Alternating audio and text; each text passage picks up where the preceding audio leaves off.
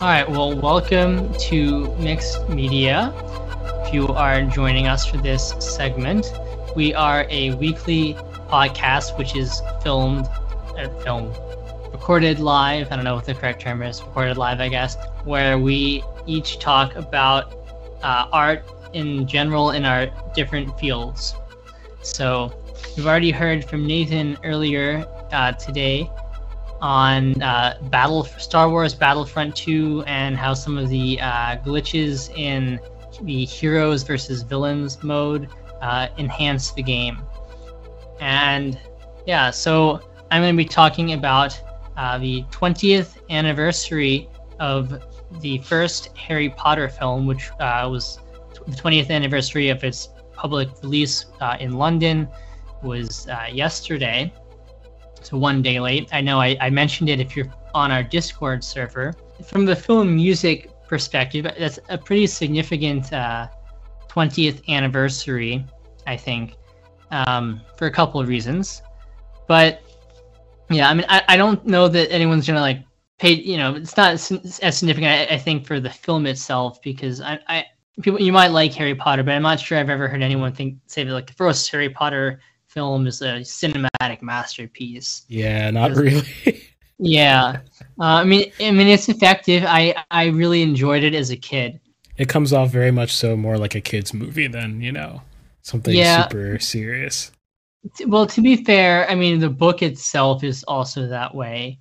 But although the books get darker, as much as I can recall. But the films seem to get like darker, like at a faster pace than the books did. And yeah, I don't know. I've never even seen the last few films. Not worth my time. I know some of the music from them also not worth my time listening to. But the music to the first Harry Potter film, regardless of how you feel about Harry Potter the franchise, and obviously you can have a range of opinions on that for any number of reasons, but the music for this film is a pretty big deal. I would say, and I think you'd be really hard pressed to argue against that it's the most significant film score culturally. Go back one more year and say of the 2000s, and I really don't think that you can make much of an argument about any other score. There were a lot of other important scores, a lot of other great scores, and if you're someone who spends your day talking to other people who are immersed in film music, there are a lot of other scores, and people are going to talk about a lot of other scores that are more influential in terms of style and how people write film music. There are other scores that I think people will, the average person, if you talk to them, are going to like be aware of. Probably Inception would be number 2.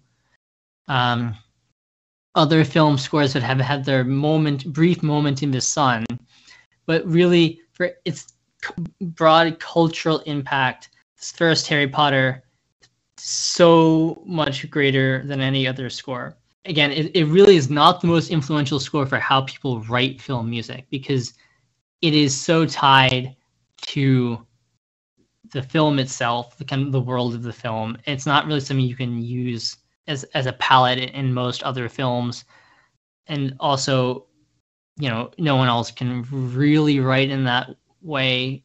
John Williams is just a genius. You can do things that are, like it, but it's hard to really capture that. But in terms of its cultural impact, I mean, what other film from the past, 21 years does everybody know a melody from, right? Everyone pretty much is aware of and can hum Hedwig's theme. Yep. Definitely the most iconic track of any recent film by an enormous margin. And I'll get into this in a few minutes, but there are a number of themes in it that are also iconic. Maybe not at that level, but lots of very singable themes. Yeah, for sure. So yeah, and also just coupled with the fact that the movie itself was a big deal because the books were a big deal at that time too. It has had an enormous impact on a lot of musicians, especially, people who were growing up at that time, myself included. I know that, it was pretty important for me as a musician in my development when my parents bought me a collection for one Christmas, I think in 5th grade, a bunch of, arrangements of Star Wars and Harry Potter music for flute. It's very important for me, like,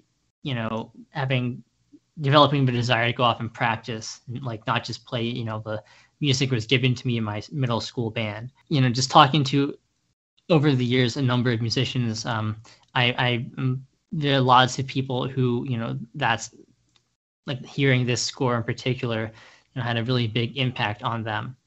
Star Wars too, even for people, of a younger age. I think Star Wars is overall more influential for me, and I think I prefer Star Wars, the music, and that definitely also had an enormous impact on like previous generations. But Harry Potter, very important. Definitely more, although the other Star Wars scores around the same time for the prequel trilogy are also fantastic works.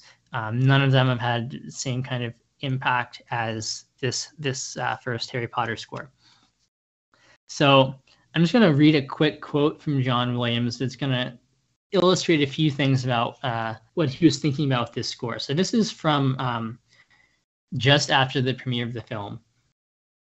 So he says, "I don't want to have formed images when I see the movie. I live with the film every day. I have the film in my offices and listen assiduously. In this case, because my kids were all reading the books, I read the first Harry Potter book. I never even imagined I would be writing a score for the film. I didn't even know they were planning to make a film when I was reading it. So much of successful film scoring relies on a gratifying melodic identification for the characters.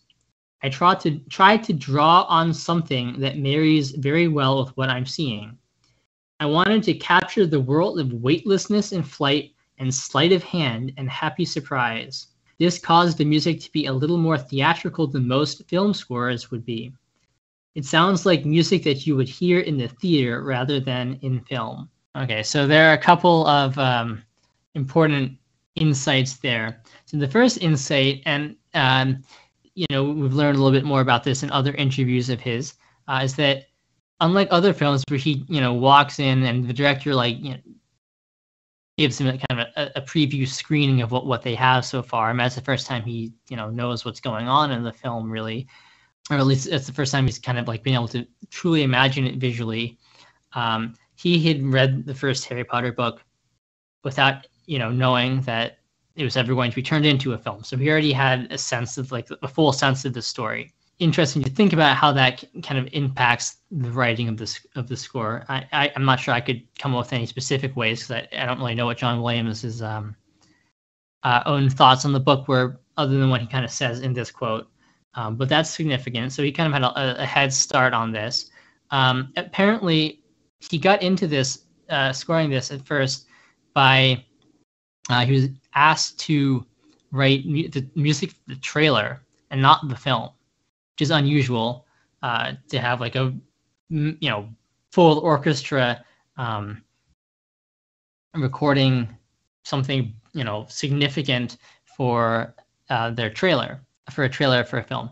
And, but clearly this was, an important enough film, culturally, I guess, for what it was at the time, that they asked John Williams, of all people, to write trailer music.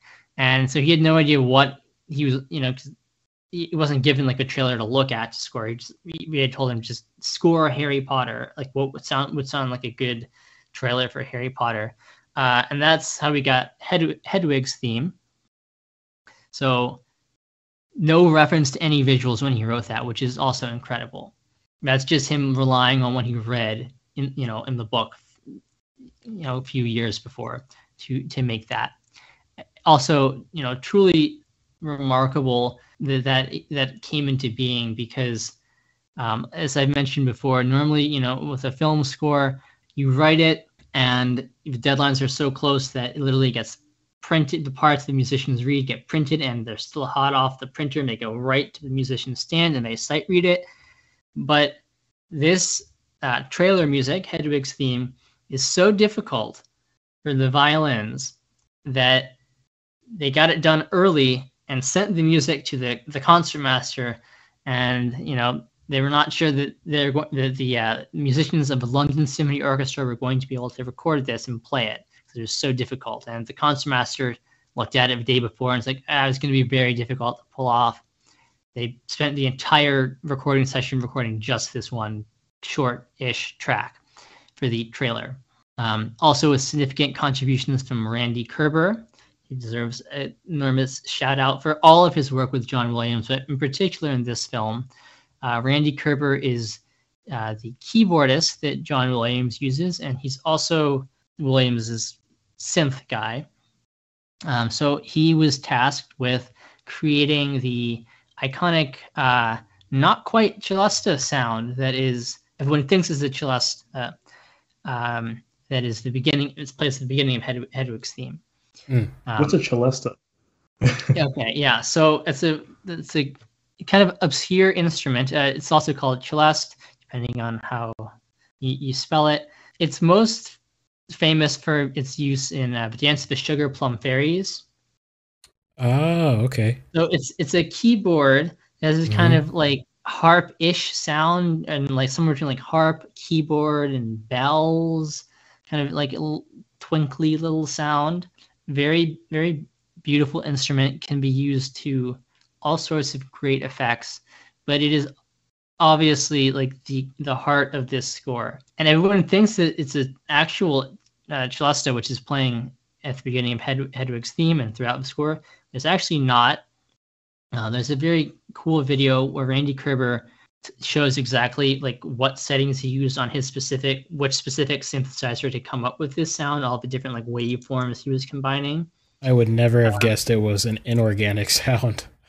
Like, seriously. Yeah, so it's combining a synth celeste with a couple of other specific waveforms.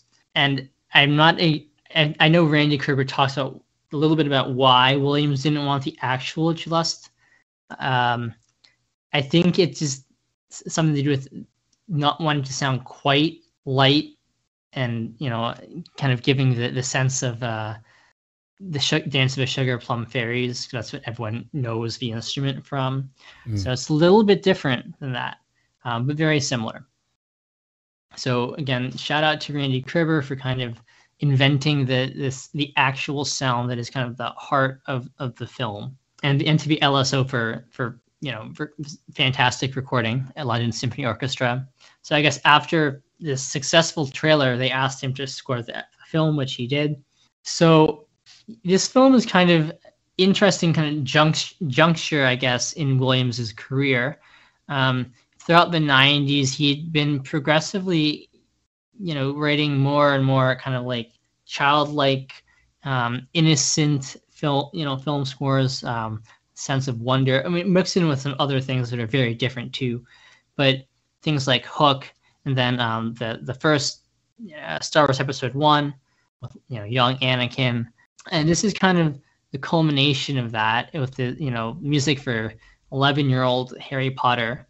It also shares some of the general action style that is very unique to like 1999 for a Star Wars film, or Episode 1, not first of the prequels. So that era through the third Harry Potter film. So like about a 5-6 year span in his career right there, 1999, 2004, I guess, where he has a very distinct kind of action writing style for his action cues. So much so that in the second Harry Potter film, which is being written at the same time as the second Star Wars Episode 2, due to what is presumed to be literally someone handing the wrong piece of paper to the orchestrator and copyist. Literally, the music for Chase Through Coruscant is also the music, literally same music, for the Quidditch match. Oh, interesting. And they don't really sound out of place in either case. because the action writing is just so similar. So very tied to that kind of specific period in his writing, but drawing on a lot of things from his other scores. There's a lot of influence you can see from things much earlier in his career. Empire of the Sun, which I've not seen the film, but again is a film about like a young child and innocence versus the horrors of war. Hook, which is obviously kind of a childish flight of fancy. Home Alone, which is literally like some of the Christmas music in this film, is not quite copy and pasted, but could be copy. You could switch the two. And is it the one that I just dropped in the chat? That one that you dropped in the Discord? Oh, that should be on. It should be on there. Yeah. Mm-hmm. I don't remember what the actual track on the official soundtrack is called. But there's a good example of that in there. So a lot of ties to his other work. So it's not his most original score, I'd say, but overall it's just on a different level than either Hook or Home Alone. And some of the things that really make it so fantastic are the theme. So like I said, we all know Hedwig's theme. Anyone listening probably know it, and if you don't know that by name, I'm sure if you listen to it or anything on the soundtrack, which I know Irving has put a link to in the live stream, you'll probably recognize and be able to sing along with a lot of these themes, which is just something that is so not prevalent in film music of the last 20 years. Very singable themes, which again, it's a John Williams hallmark of his style, but probably even more in this film than even something like Star Wars, where not all of the themes are quite as singable, even if they're memorable. Really, I'd say that, of all the big character themes, which he mentions in that quote, he wanted to score, characters and big ideas with themes. I'd say that they're all either home runs or grand slams, except for Voldemort's theme, which that would be the odd one out. And if this weren't Harry Potter, that would be like a very, well-received theme, I think. It's not quite as singable, the theme. It's really only occurs twice in the film. It occurs during the Quidditch match when Professor Quirrell is trying to enchant Harry and kill him, by tossing him off of his broom. And it occurs again when Harry faces Voldemort at the end of the film. And that's interestingly, it's the only theme that doesn't really get reused in a second Harry Potter film. In place of that theme, the general theme of like mystery and intrigue and danger, which is just a 3-note pattern that keeps getting built up, that becomes essentially not just mystery and intrigue in the second film, but actually becomes Voldemort. So that theme, kind of a one exception, but it's still a great theme. It's just so far below all the other very well-known themes. I just listened to a snippet of it now, and yeah, it's not very singable at all. So yeah, it's very different. It's kind of, if anything, it would have probably worked really well in the later films when like Voldemort, like in the flesh, comes back, and like because it's kind of got this like slimy, snake-like quality to it. It's definitely very dark. Yeah. Yes. Yeah. But obviously, so he doesn't generally have themes for like specific characters. He kind of says that in his quote. We have themes like for the Broomstick, the Nimbus 2000, which again you can pull that up and just listen to it. Like there's 10 seconds of that, and you'll probably recognize that if you listen to it. We have that 3-note mystery theme. We have the theme of like the chords that are like the mystery and majesty of Hogwarts. There's literally the Hogwarts school song, which is a really interesting piece. He's clearly going after like this British like old school, like Cambridge or Oxford, like that sort of feel. And this really wonderful theme, which I guess you could kind of associate with just the concept of family, and it progresses in its coloration and its harmony from places where Harry feels like the absence of his family. We get this kind of really bittersweet, kind of dark version of it when he goes to the Mirror of Erised and sees his parents in the mirror. And then eventually at the end of the film, when he kind of realizes that Hermione and Ron are his real family now, give us a really triumphant version of it at the end of the film. So really fantastic theme. There's also a whole bunch of themes that are associated with Quidditch, very regal and kind of stately British march feel to a lot of that, which makes sense because we're at a British boarding school. Yeah, so a lot of really fantastic themes. I think that's what kind of elevates this score, in addition to just all the really beautiful colors that he's giving us. Like you said, that sense of weightlessness and wonder, and then he's this sleight of hand, which is interesting way to describe it. There are a lot of moments that are like that in this film, where we get this sense that, like, although this is like, we're like, wow, I'm entering this beautiful and like strange and wonderful world of magic. He's also reminding us that, like, but these are also 11-year-old kids who are like taking Eye of Newton, Toe of Frog, and like, that's so cool, let's go mix them up together. Yeah. And he gives us some of that with, there are all sorts of like weird harmonic moments where you get like slightly wrong notes, and it's really effective when that happens.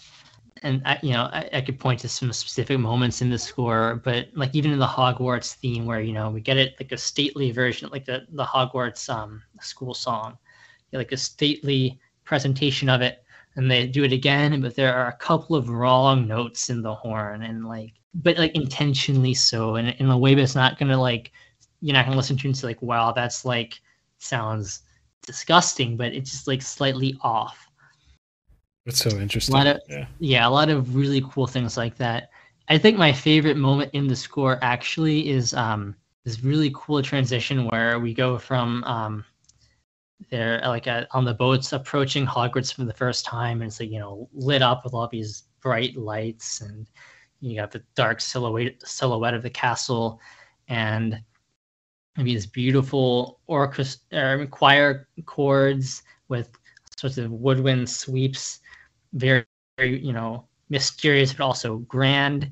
And then we get the film cuts to, I'm gonna get the guy's name wrong, but like the guy who's like the ground, not it's like the is it Filch?